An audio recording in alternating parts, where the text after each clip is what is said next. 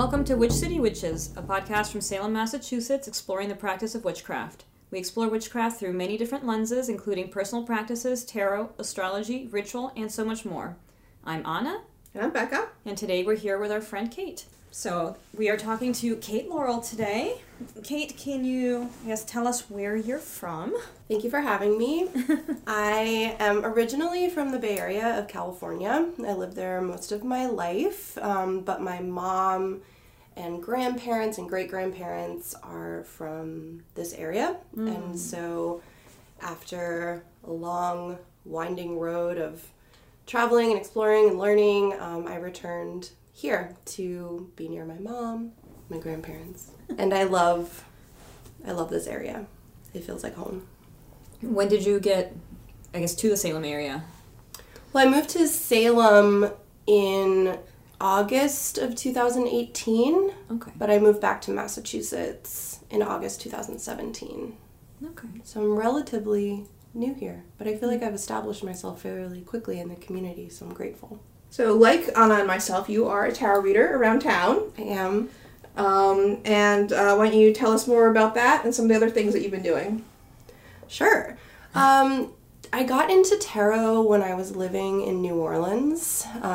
Tarot is everywhere. People are set up in Jackson Square, and I just became fascinated with it and was really interested in exploring it as a part of my magical practice. And it's interesting because it's not just a way to,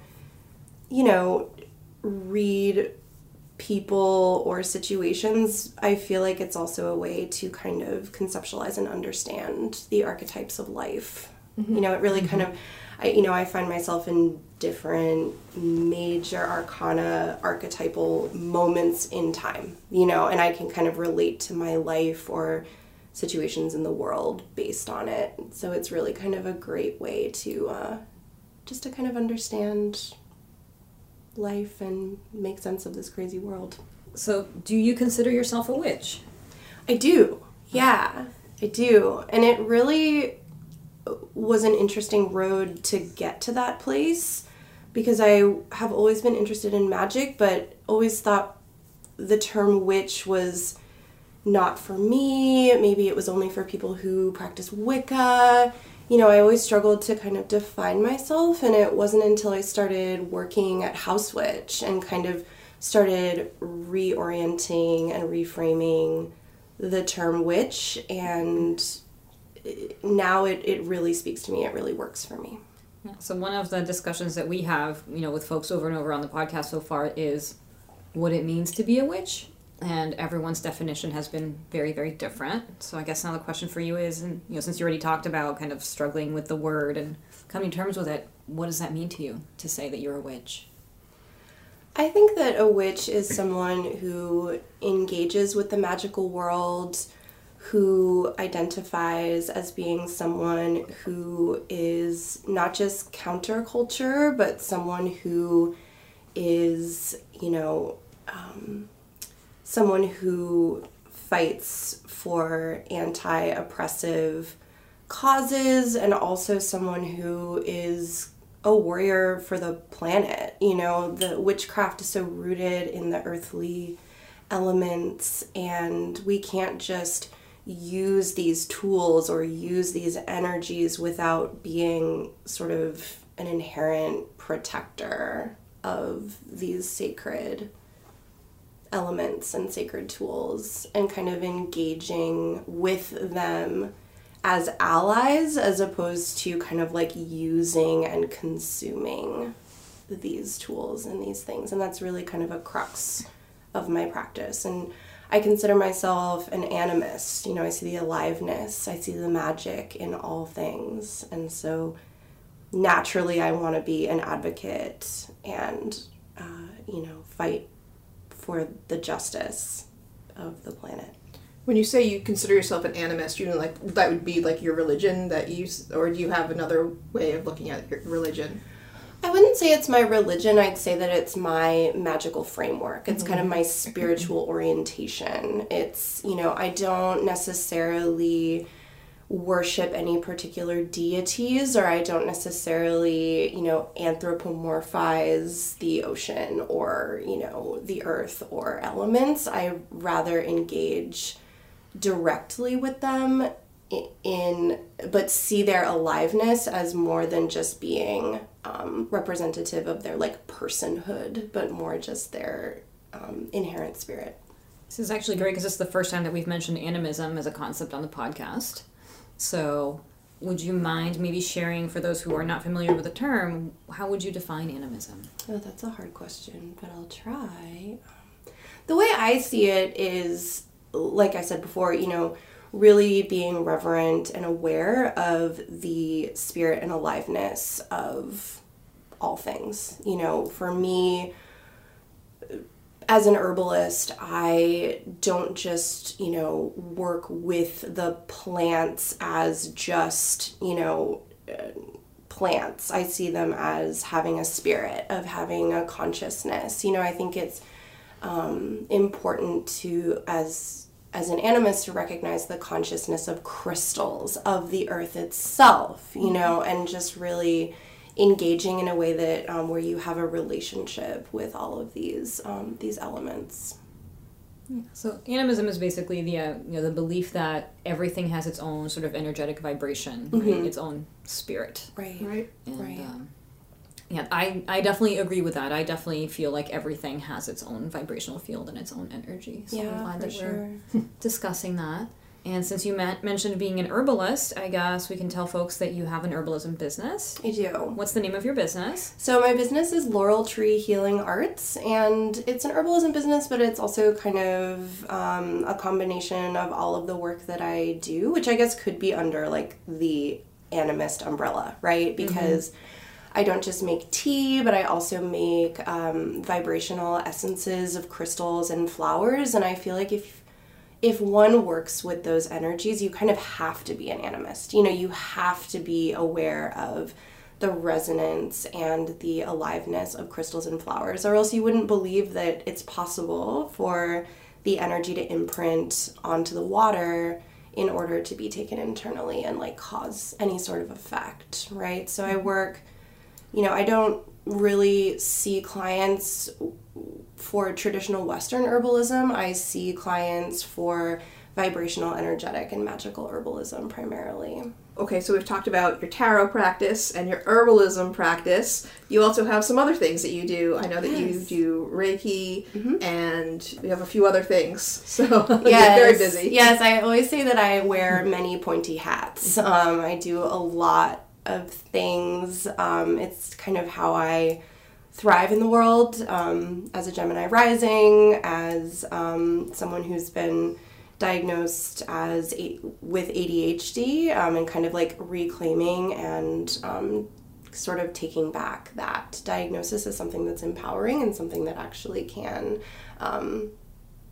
add to my magical practice, right, of just doing a lot, weaving a lot together. So to answer your question, I also started something called the Psychic Support Group, which I'm really excited about. It's something that I just launched, and it's really just a place for people to gather together in the House Witch Healing space, to just get together with other people who are either identify as psychic or who identify as being really sensitive and empathic and really are looking for more tools and skills in order to manage that, and just meet other people who identify similarly. So I haven't been to your group yet, so I guess what do you folks do at the group? Because you mentioned learning new tools, so you're sharing techniques and tips, or...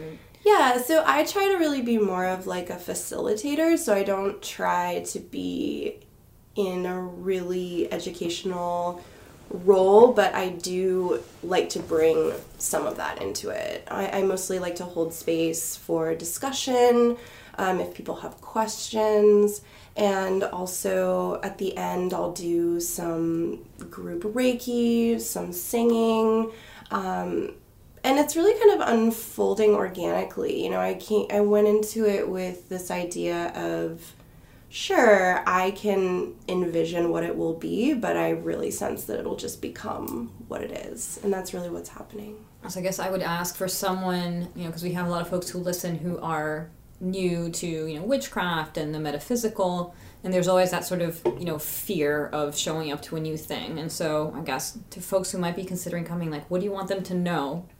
And also there's always the question of, if I don't know anything about this, can I still go?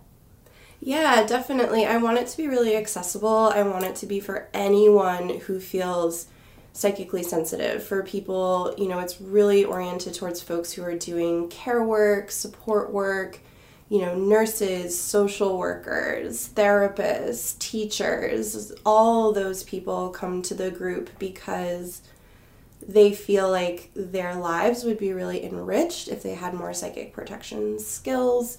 And also for me, even though I want to keep it really open-ended and have it become what it is, I do, of course, have my, evil plans of, bringing another layer into care and support work where we are bringing in the metaphysical, we are bringing in the psychic element for folks who are struggling, because I was just speaking with the group last night about how, therapists and people who are working with the public will often kind of like dredge up people's ghosts or people's energies that are not helpful, but then there's no element of like clearing that away or looking at it in a more kind of unseen or psychic realm and observing folks engaging with that world has been really powerful, and I'm really excited about the potential. So to answer the question about like what people can expect, I think it's, it's really unpretentious. No one is sort of like one-upping or kind of being more psychic than thou. Like everybody's really supportive. People are really good about just meeting people where they're at. People seem really comfortable with asking questions, and no one seems, afraid to just show up where they're at. And that's my goal. Yeah, I think that one of the things that intrigues me is that, there is the idea you talked about with therapists and stuff bringing things up. There can be the fear talking to a therapist about telling them that you have, psychic abilities or that you believe in astrology or tarot or anything like that, because depending on your therapist, they can be like, oh, magical thinking, like, that's bad. Exactly. So that's you have to be really careful when you're looking for a therapist, like, how to even broach the subject to see if they're going to be okay with it. It's so, having a space where it's like off the bat, like, no, this is specifically what we're talking about. Totally. No, and I'm glad you brought that up, because one thing that I am really clear about, especially when we're meeting with folks who struggle with boundaries and who are looking to increase their relationship with boundaries, is like, I have to be really boundaried about my role and what the group is. And, right out the gate, I'm like, this is not a psychotherapy group. I am not a psychotherapist. You can feel free to share whatever you want, but we are going to have ground rules. We're going to assume that every person in the group is a trauma survivor who will be triggered if you talk about sensitive subjects. Let's always have a trigger warning when we bring these things up, so like there's just a very safe container for people to share, but also be very boundaried about kind of what my capacity is and what the role of the participants are. And so like that feels really good. And people who are in the group have expressed, I can't talk about this stuff with anyone else. And that's really what I'm seeking to transform is, I have a social worker who attends, I have teachers who attend, I have, people who work in these roles who are desperately looking to be able to bring more of this subject into the conversation with their clients and with their students. It's really interesting that there's this conversation about boundaries, but we're talking about boundaries sort of from person to person in the space. But one of the questions that I get asked a lot from people who are, struggling with psychic abilities or communication with spirits is boundaries with the spirit world. It's that idea of how can I control it and turn it on and off so that they're not talking to me all the time and interfering with my life.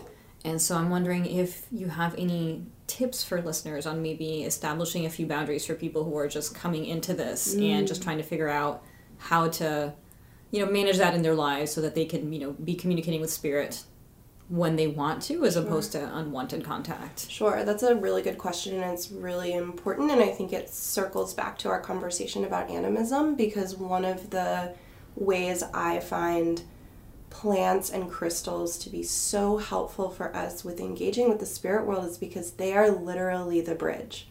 They're the connector between the planet, like our earthly planet, the physical three-dimensional realm, and the spirit world. And so I find that turning to these allies is one of the best sort of first steps, right? And that's why I rely heavily on flower essences. I rely on crystal essences, on crystal healing, because these allies have this inherent intelligence, right? So there are, some key plants and crystals like black tourmaline, like yarrow, St. John's wort, that we can turn to, who have this inherent intelligence of creating boundaries between us and the spirit world. And so it can kind of help to establish an energetic foundation and boundary, so then maybe we can become more aware of when that energy is sort of bumping up against us and how we can start to develop conscious communication. Yeah, I know from my own life. I grew up in Massachusetts, but in a much smaller town, and, I started practicing witchcraft as a teenager, and then I moved to Boston to go to college, and I wasn't able to, go grocery shopping because, just all of the people around me, and people are, for some reason, very angry in grocery stores, which I don't completely understand, but people are angry in grocery stores. Yes, they are. And I found going grocery shopping this really hard experience because I could just feel all of this energy pushing into me, and I very quickly threw up really just walls so that I could exist in Boston and I could get through my life. And I was cut off from magic from years after that because without any specific training, without any I threw up these walls. And then, the process of tearing them back down in a deliberate way so that I was not overwhelmed at grocery stores, but that I could reconnect to that world. It's a big process. So I think definitely if people are starting off and you're opening up that sort of thing to really look for things like, the plant and the crystal allies and to other things like that to build those boundaries to begin with, because I did not, and it really hurt me. Yes. No, and I think that's kind of part of a modern witch's initiation process, and I think that especially people who identify as being empaths or psychically sensitive, it's there's this extra layer of initiation, because in my personal experience and belief system, many people who are empathic and sensitive actually had their boundaries taken from them through a trauma experience or, some kind of experience that really kind of severed that natural boundary.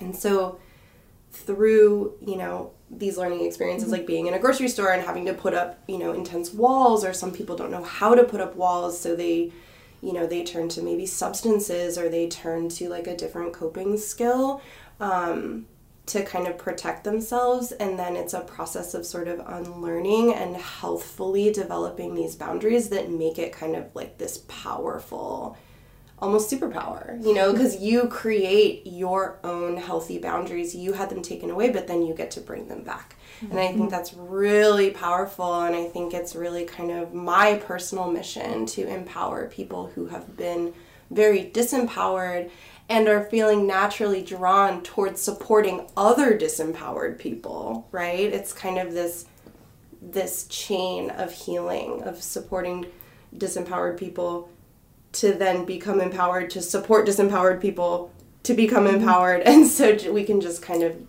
heal a lot of wounds in a very kind of intentional way. Very chironic energy to heal the wound that you have yourself and other people. It's a powerful archetype that I relate to very strongly, and actually Yarrow, which I mentioned, has a very powerful mythological connection to Chiron, but also with Achilles. Mm-hmm. There's the Latin name for Yarrow is Achillea millefolium.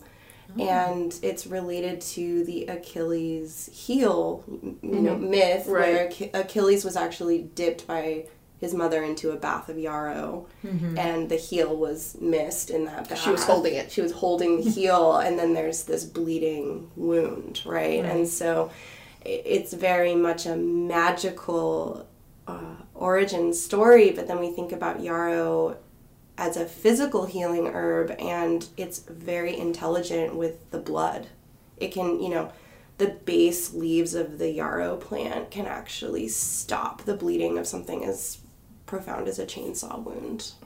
So it's this herb that's so... Let's not try that. Yes. No, don't try it at home, but it is a good thing to have in your first aid kit. Right? To have in your physical and your psychic first aid kit, because yarrow can help with bleeding out your energy, right? Or knitting together your energy. But please be careful with chainsaws. Yes, this podcast does not endorse chainsaws. No, I have never actually picked up a chainsaw in my life. But Me either. But I have, heard these stories. So thinking about Chiron, thinking about these mythologies about wounding and kind of empowerment that comes from wounding is really important. Yeah, Bekah, I'm glad that you immediately went to Chiron, because as Kate was telling us the story, I was thinking, this is the wounded healer archetype.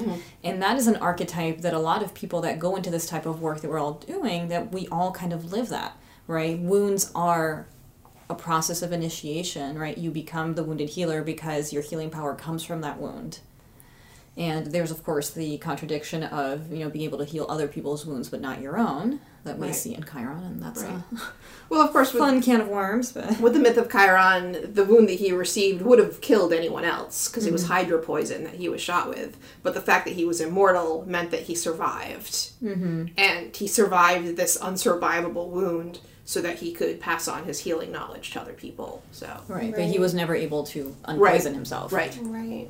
But I think, unfortunately, what often happens with folks who resonate with this wound and the wounded healer archetype is that the self-healing and sort of the alchemy of healing your wound gets bypassed sometimes, and folks will just go straight to, I want to heal other people's wounds. And one of my theories about this is that when we have a deep wound, there's an energy that resonates that attracts that similar energy of others, right? And so we want to kind of gravitate towards that similar place. And I think it comes from a desire to heal it, but it's almost too close when it's yours. And so that's where we get things like trauma bonding and some of these unhealthy sort of codependent dynamics. But if we can, as witches and healers, encourage people that doing that self-healing work is actually a really powerful tool of healing others and healing the world, then there could be a lot more effective, empathy and compassion and healing that we can do. Yeah, it's a very common expression. I mean, my therapist has said it to me about, put your own mask on first. In a plane crash. Oh, yeah, the oxygen. That, you'll be able to do other people a lot more good if you are not drowning. Sure. But I think, again, it is nuanced, though. We always have to look at the nuance, because I think that some people, particularly people who have societal privilege and who are engaging in magic and, kind of things that are woo, mostly, white women, will kind of take that and not continue the trajectory, right? It'll just kind of become this very self-focused, heal thyself, kind of insular bubble. Right. And then it won't go any further. And I've observed this, and I've seen it on Instagram, with all this talk about, rest being really important. And I'm thinking to myself, a lot of this language is being co-opted from women of color talking about how rest is revolutionary, right, for oppressed people. But those who, yes, have been wounded, but also have societal privilege. I think it's actually not just a self-care. I think it's actually a social responsibility to do that healing and then to take it out further and just continue that healing work. Because if we are doing that self-healing and it does become kind of, if we want to use the metaphor of a superpower, you know, it's like, what is it, Spider-Man who says that great power comes great responsibility, you know? And you can't heal yourself first without there being a second and a third and a fourth. Like, if you're just healing yourself, period, then you're just being selfish and narcissistic. Right. And it, you know, there is this idea of doing the self-healing is inherently healing to the world, but I think that lacks nuance. I think that in some ways that's very true, but there needs to be more concrete steps. And that's why for me, you know, being the type of witch that I am, I consider myself very much like an earth witch. You know, I practice what I call earth magic. So it's like, okay, let's do this healing, but then let's find the practical earth-based ways to implement it for healing and for social change. I think you've made some really important points about, you know, responsibility that we all have, right? As witches, as part of taking care of the planet, it means taking care of each other. Yes. And so it's definitely good to remind folks to, you know, pass it forward, pay it forward.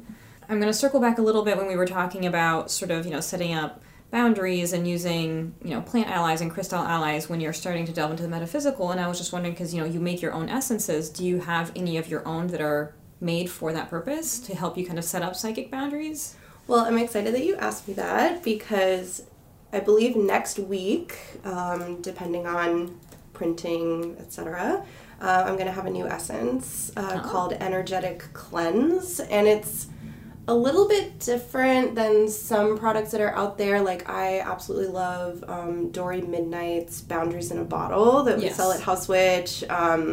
You know, Holy Smoke by Lighthouse Magic is so wonderful. And I'm noticing that a lot of these products are geared towards protection, right? Which is essential.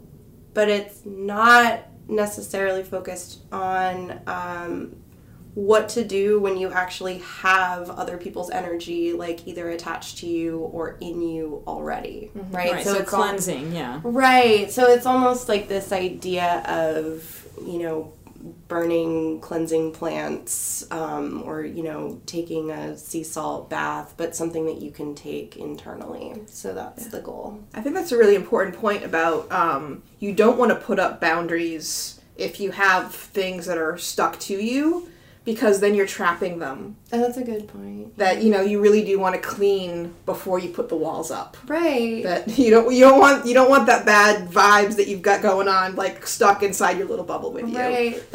That's a good point. Well, one thing that I learned early from this cool education program I did in college called Expect Respect. It was for high school students to talk about healthy relationships and domestic violence prevention, and they actually talked about the concept of boundaries and how boundaries actually aren't walls. They're more like a filter where you kind of get to control, like, what goes in and out. So I'm really interested in sort of that healthy, sort of like selectively permeable kind of barrier. But yeah, I think that when we don't necessarily have boundaries that are always up or are functional all the time, we do, like you said, we get stuff kind of stuck in us, or we have these cords, or, you know, and just kind of this constant process of sort of like flushing out and cleansing our energy is very helpful, because then we can become more aware of what is actually us. I think that that's kind of, or for me, that was one of the most, you know, daunting aha moments that I had when I was just like, oh my God, I feel like 80% of what I feel isn't me. But it cycled through my consciousness as me. So I'd sense someone's insecurity, I'd sense someone's anger, I'd sense someone's who knows what. And I would feel it about myself. I would feel bad about myself. And I was like, wait a minute, this isn't about me. This is about someone else, right? And so it was almost a process of like rebuilding my identity based on being aware of being in this body and being in this consciousness. And it was wild. Yeah, no, that's a really good point, that for for those of us who are, open, whether you call yourself an empath or just as witches, most of us are dealing with some sort of external energies, to be able to know what is yourself and what is external. You really need to know that, and it can be very difficult. It is. So the other thing that I wanted to ask you about, because you describe yourself on Instagram, and by the way, you folks can follow her at Laurel Tree Healing Arts on Instagram. You describe yourself as a singing sound healer. And I want to know what that means, because that sounds amazing. Thank you. Well, it's something that I'm still trying to figure out what it means. It's something that's kind of new to me in the sense of the singing being a part of my healing practice. I've always been a singer. I've always loved, singing. I've been trained by teachers. I did musical theater. I've been in bands. I write music. But I never thought of it as something I could use in my healing practice until a few years ago. I started just having involuntary sounds just come out of my mouth. I had no idea where they were coming from. It was so weird. And then I started leading moon circles at House Witch, and I would be giving Reiki at the end to people, and then all of a sudden I felt this overwhelming desire to sing, and it was scary to me. I was like, why am I doing this? I don't know why I'm doing this. And I would sing, and I realized that it started to sound like a singing bowl. It was resonant, and people were like, did you just bring out a singing bowl? And I'm like, no, it just happened. So it's kind of this thing that's been involuntarily sort of happening, and so I'm still really trying to come to terms with where that comes from, what its potential is. But people have expressed to me that they see colors, they feel physical sensations. It really kind of elevates the healing. And so I recently, as you saw on my page, decided to add it because it is something that I actually feel is one of the core elements of my healing work that is looking to be developed and explored, but it's still relatively new, so it's exciting. It's actually reminding me a lot of how you start your shamanic journeys. Yes. With make noise, sing your heart song. Yes, I was actually going to bring that up. I'm finding this very fascinating because, as Bekah mentioned, I always start my shamanic journeys having people sing their soul song, and that's something that people sort of really freeze up about. But that's something that I learned about from Nan Moss. She's part of the Foundation for Shamanic Studies that was founded by Michael Harner. And, she tells a story of, a shamanic teacher that she had. And she would say that if you went to a shaman, in the days of old and, you were ailing, one of the things that you would be asked is, when did you stop singing? Because singing is one of the sort of purest expressions of the soul. And when we are restricting our voices and not allowing ourselves to do that, we're actually doing ourselves a disservice because it's a source of healing and a source of power. And, she also said, and this is something that really stuck with me, that idea that humans are sort of the only element of nature that apologize for a voice, because animals don't apologize for having a voice. Nature doesn't, the wind blows, it rustles the leaves, animals do what they do. But humans are afraid to have a voice, and we sort of choke back the things that we really want to express. And the soul song is a way to really tap into your power and really step into that. And it's honestly one of my favorite things to do with people. And what the soul song is, it's basically just whatever song sort of comes naturally to you in that moment that expresses who you are in that moment. So it's not something that necessarily has words. It's not necessarily the same thing every time, but it's just sound that comes from within, and that just is, this is who I am right now. And if you sort of let yourself just do that, it really does start to change your vibration.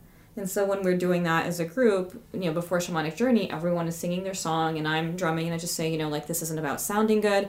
I can't carry a tune.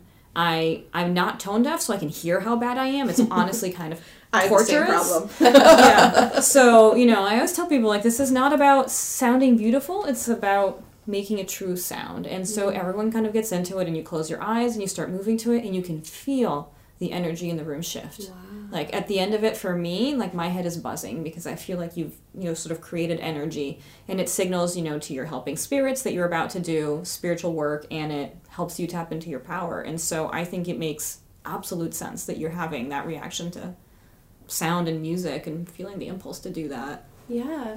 Awesome. Thanks for sharing that. That's amazing. Yeah, so I'm curious to see kind of how that evolves for you. I am too, especially since I went to this amazing ancestral healing weekend in Portland, Oregon through the Ancestral Medicine Group, which was started by Daniel Four. And it's really about sort of diving into a specific line in your ancestry and healing it, all the way back. So there's kind of this unbroken line of health and blessings that come through. And I was working with my father's mother's line. And in the journeys we were doing, I kept seeing them as these amazing, like, mountain shamanists, from, I don't know where they were from like the Carpathian Mountains or Tuva or something, in that region of Russia. And they were singing. I mean, they were like on the top of mountains, just singing as loud as they can, and energy was going through their voice into the earth. Like, they were doing earth healing with their voice. And they were revered as being powerful. And it was just a really profound vision to have, because I was thinking to myself, wow, this is a legacy of sound healing, not just for people, but for the earth, that I actually can step into as, like, my literal birthright, something that my ancestors were doing. Mm-hmm. And so that's kind of taken things up a notch, where I feel like I not only am, like, interested in this, I feel like it's kind of my, like, destiny or mission to step into this is something that I offer. I think that sound, the importance of sound, and sounds that we make with our mouths, I know that sounds weird, but the importance of that has really been downplayed, I feel like, in more contemporary magic practices. But if you look at older traditions, if you look at Kabbalah, right? Kabbalah, it has a core belief that words shape and create reality. And so, right, they always say that you should be careful what you say out loud, because you're creating intention, right? You're molding reality. And so how is singing not just sort of a more intensified form of that? Yes. So I think it just makes sense that to think of music as something that can, help shape reality and heal and transform. Yeah, you mentioned the Kabbalah. I actually have my Kabbalah book on the floor right here. I'm taking a class in ceremonial magic right now, and I took one lesson. It's a 6-lesson course. Anyway, the second one is coming up this week. But one of the things that the teacher said in the first class is, yes, you need to learn how to pronounce the Hebrew. It's not about the Hebrew as from the Jewish tradition. It's the sounds have power. They've been passed down for, millennia in this particular order. You need to learn how to say them this way. And, I mean, there's a lot can be said about, like, how much has Western ceremonial magic stolen from the Jewish tradition, and is that appropriation and is it appropriate, which I'm not going to get into right now.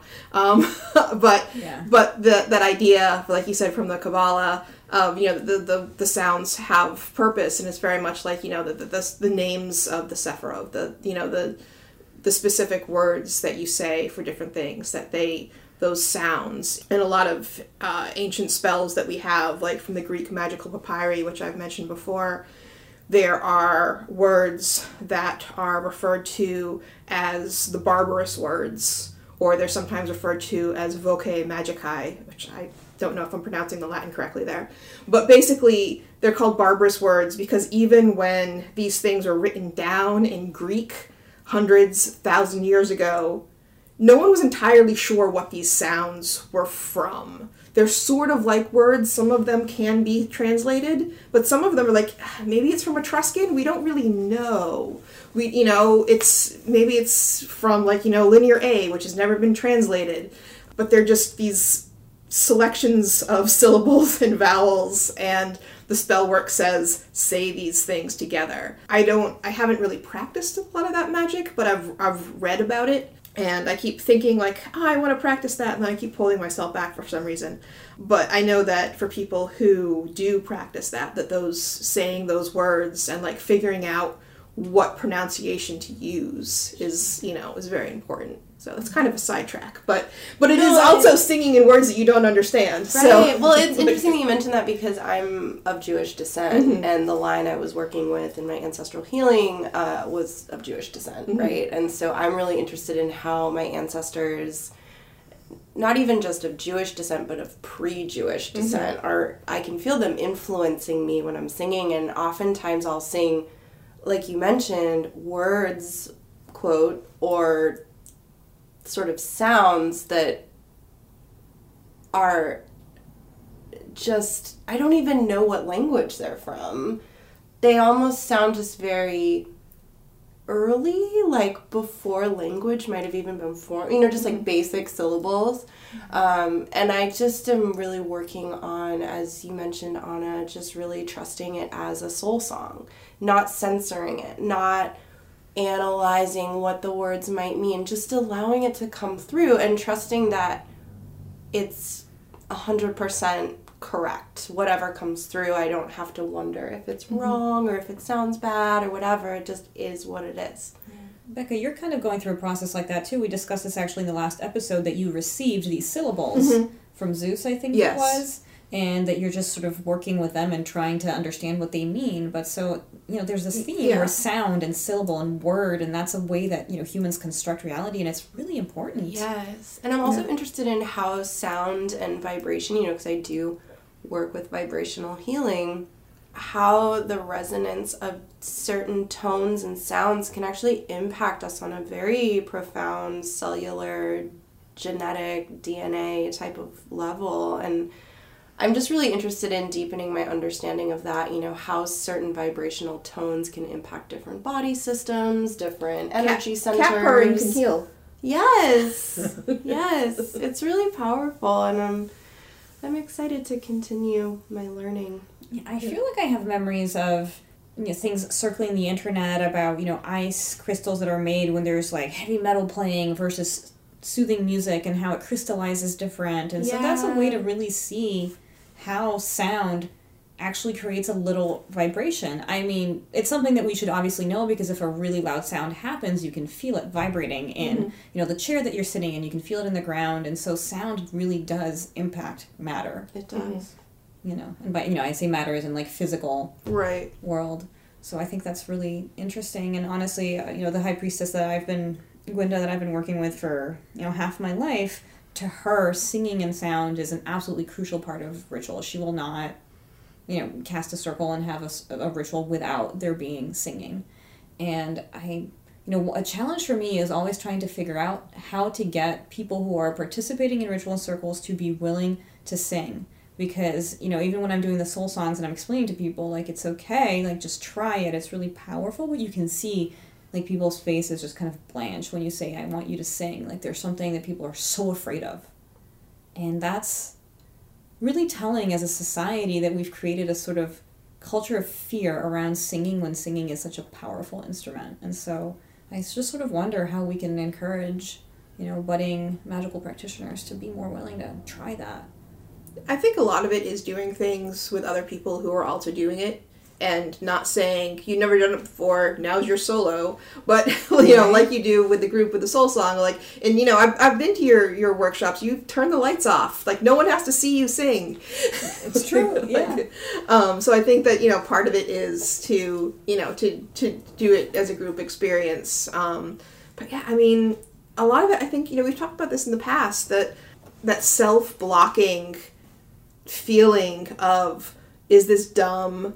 That's going to affect all of your magical practice, whether it's like, should I really be singing right now, or should I be doing movement during my spell work or like magical practice. I think I've talked about that before. Like, when I do spell work and I do weird interpretive dances, it works much better. But, See, but even you have the impulse to call it weird, yeah, right? I do. Like, we feel that need to explain, like, I know it's awkward and weird, but do it anyway. And, and how do we kind of get past that? Yeah, I just practice and, like, I'm not sure. Kate, I think that you need to start sacred singing groups in addition to your psychic support group. I was just thinking that, actually. I think that's really exciting. And what I was thinking of in that is having it be in the context of it being of service, because in my experience, the plants and the forests and the oceans and the rivers and the waterfalls and all of the earth elements, they are starving for song. They are, like, when I go out there and I sing to the water, it's like I can feel the water be ecstatic. Like, just be like, oh my gosh, I haven't been sung to in years, you know, and or trees, I'll go to trees and I'll put my hand on a tree and I'll sing to the tree, just like very soulfully sing to the tree, like as an offering, not just I'm singing and it's fun, but like this is an offering to you. This is a song for you. Well, it is. It's an energy exchange. Yeah. It's a way to offer your energy. Yeah, and I feel that humans, for the whole time there have been humans and relationships with trees and plants and water, people have been singing to these elements, and it's something that is a huge part of their relationship, and I feel like that's why they feel starving for it and are so happy. You know, when I make my essences, when I garden or do anything with plants, I sing always, and it makes everything happier. It makes everyone happier. And so I would be really interested in, instead of like sitting in a room with people just kind of singing for ourselves, like going out to like a private place on the water and like singing, you know, we're going to sing to the whales today. You know, the whales sing all the time. They want us to sing to them and see how people... do a monthly singing group at Winter Island. Everyone just gather on the beach and sing. Yes. Wouldn't that be amazing? It would. And I think it would be less pressure because it's like you're singing out to this like beyond place as opposed to like in a circle to each other, because I think people are not self-conscious about like what the ocean thinks as opposed to what like all these people, you know, we could even spread out on the beach so no one would be able to hear you or something, you know. It could. So actually this might answer part of my question I wanted to ask, but you started off saying that you haven't been in Salem long, but you felt very, you know, welcomed into the community. So I guess this is a two-part. What is your favorite thing about being here in Salem? And what is something that you wish Salem had that it doesn't currently have? Okay. Well, yeah, I mean, what we were discussing is a partial answer to your question about, you know, the ocean is probably my favorite. I love being near the ocean. I do too. Also, you know, I've never lived anywhere where I felt like I had a really strong community of like-minded people, of people who are doing similar things as me, who really accept me for who I am, but also a place where I can really practice my work and be able to have people who appreciate it and want to be a part of it. And so that's something that Salem is like very unique in offering for me. The thing that I really wish Salem had more of is like explicitly queer spaces. I find it really distressing that we don't have like a queer bar, you know, or like a place that's like, I mean, there are some community centers and things, but kind of like more like cultural, social spaces. There is a dance party that just started, but it's at like... Kodo? Yeah. I went to that. That was awesome. It was? That's Yes. good. That's good. So things are changing, so that's good, but... Are you familiar? Do you know Saul, who works at Artemisia? Yeah. So they host a queer herbalism group once a month. Yeah, we were doing that together. I mean, I wasn't Oh. hosting it, but I was going. But yeah, we've been talking about ways to kind of, you know, Yeah, I was vivify. planned to get there, and That. you know, life gets in the way. But Yeah. I think that that's really important. I mean, House Witch is such an amazing hub for the queer community, but, you know, I really miss, you know, going to, like, awesome queer dance parties or, like, social places. You know, we have rainbow crosswalks, but there's not a lot of, like, intentional spaces that are, like, designated for queer folks. So that's something that I like to see more of. There are more, but I don't want to focus on the negative. This is a great place. It is a great place. Yeah. And, it's interesting because you said that, you haven't been here that long and you felt like it was sort of easy to find community.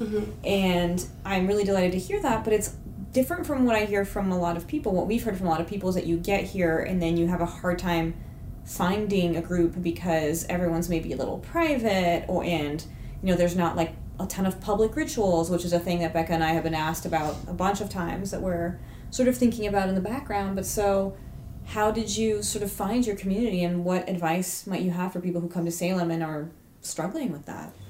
I mean, I was really lucky because I just literally wandered into House Witch on Halloween of 2017, dressed like Miss Frizzle, and just was like, oh my gosh, I really want to be a part of this place. And then it kind of happened, I just was, hired at House Witch. I was teaching at House Witch, and House Witch is such a vibrant community of witches, and people come in there all the time and circle in and come to classes. And so I really kind of was able to find my community through them. So I think I'll just plug House Witch. We are a community that really wants to do public ritual. We actually do public ritual with our moon circles, and also we do social justice based ritual where we'll do a fundraiser for an abortion clinic that may be in trouble financially, or any kind of community organization, and have an education session, but we'll also do a ritual, right? We'll do a spell, and people are always welcome to come to that. So I think just attending, groups and events like your Shamanic Journeys, Anna, just going to, there's so many amazing events and amazing places to meet people. I think that just taking advantage of that and just putting yourself out there, even if it's scary, and, even volunteering for things too, volunteering to, canvass for a local politician you believe in, or, getting involved with some group or organization is also a great way to meet like-minded people. Yeah, I've definitely met people around town by volunteering, Lauren, who we've had on before. She and I met because we were volunteering at one of the Daughters of Darkness vending nights that are run by the people who own Die With Your Boots On and Fun Dead Productions. And, we were doing the door. It was at the witch house, and they had all these, it was Daughters of Darkness. It's a very gothy vending night, which all of the vendors are women or female identified. Lauren was doing the front door, and I was doing the back door, and the witch house is very small and is very old, and you can only have 60 people inside at a time. So every time someone would leave out the back door, I would be on the walkie-talkie saying 2 people just left, and so she would let 2 people in the front door. And that's how I became friends with Lauren. Yeah. So volunteering at really random things can bring a lot of interesting people into your life. Totally. Right? So you don't necessarily have to go to a witch-specific event to meet other witches. Right. That is one of the beautiful things about Salem. Well, Kate, thank you so much for chatting with us today. Can you tell people where they can find you online? Sure. I have a website. It's laureltreehealingarts.com. You can find me on Instagram, Laurel Tree Healing Arts. And those are my main platforms. And you mentioned House Witch. That's where you read tarot cards, correct? Yes. So you can find me every Saturday for Psychic Saturday. I do tarot card readings there. I also teach classes there, and I work there, 1 or 2 days a week. So you can find me working in the shop. And for folks who want to buy your essences, where can they find them? You can find them at House Witch on the House Witch website, or you can buy them in my shop online, laureltreehealingarts.com/shop. And I do healing sessions and readings and different things through the House Witch healing space. Yeah, you offer Reiki as well as a service. Yeah, I offer Reiki. I offer custom potion blends, flower and crystal essences if people are interested in that. And that's through the House Witch healing space. And you can find the link to book in my website, or you can go through the House Witch website too. And I just want to point out for people who maybe familiar with the general idea, but House Witch Healing Space is not in the House Witch store. It's actually on Front Street. Right, it's on Front Street. It's a separate little space. We call it like the House Witch bedroom. It's really cute. It's in, you know, a general office building, but it almost feels like Harry Potter, you know, like it looks like an old shoe, but it's actually like a beautiful little, you know, palace on the inside. So it's a really special spot, and we love it, and we love having folks there. And I also just started a Thrifty Thursday special where the last Thursday of every month I have like half off Reiki and readings, so you can also find that on my website if you want to try magical healing, but funds are short. You can take advantage of that. Excellent. Well, thanks so much for chatting with us today. Before we wrap up, I have a question from one of our listeners who wanted to know about Celtic shamanism resources. I guess I mentioned Celtic shamanism at some point in an episode. And so for anyone who wants to learn more about Celtic shamanism, the person that I would recommend as a resource is Andrew Steed. He's an indigenous shamanic practitioner in the UK, and he teaches workshops and has a lot of excellent books. So I definitely recommend checking him out. And thank you everyone for tuning in. As usual, if you have questions for us, send us an email at askawitch@witchcitywitches.com. We mentioned last time that we have t-shirts and mugs, so take a look at them. That way you can proudly sport one of my Witch House drawings.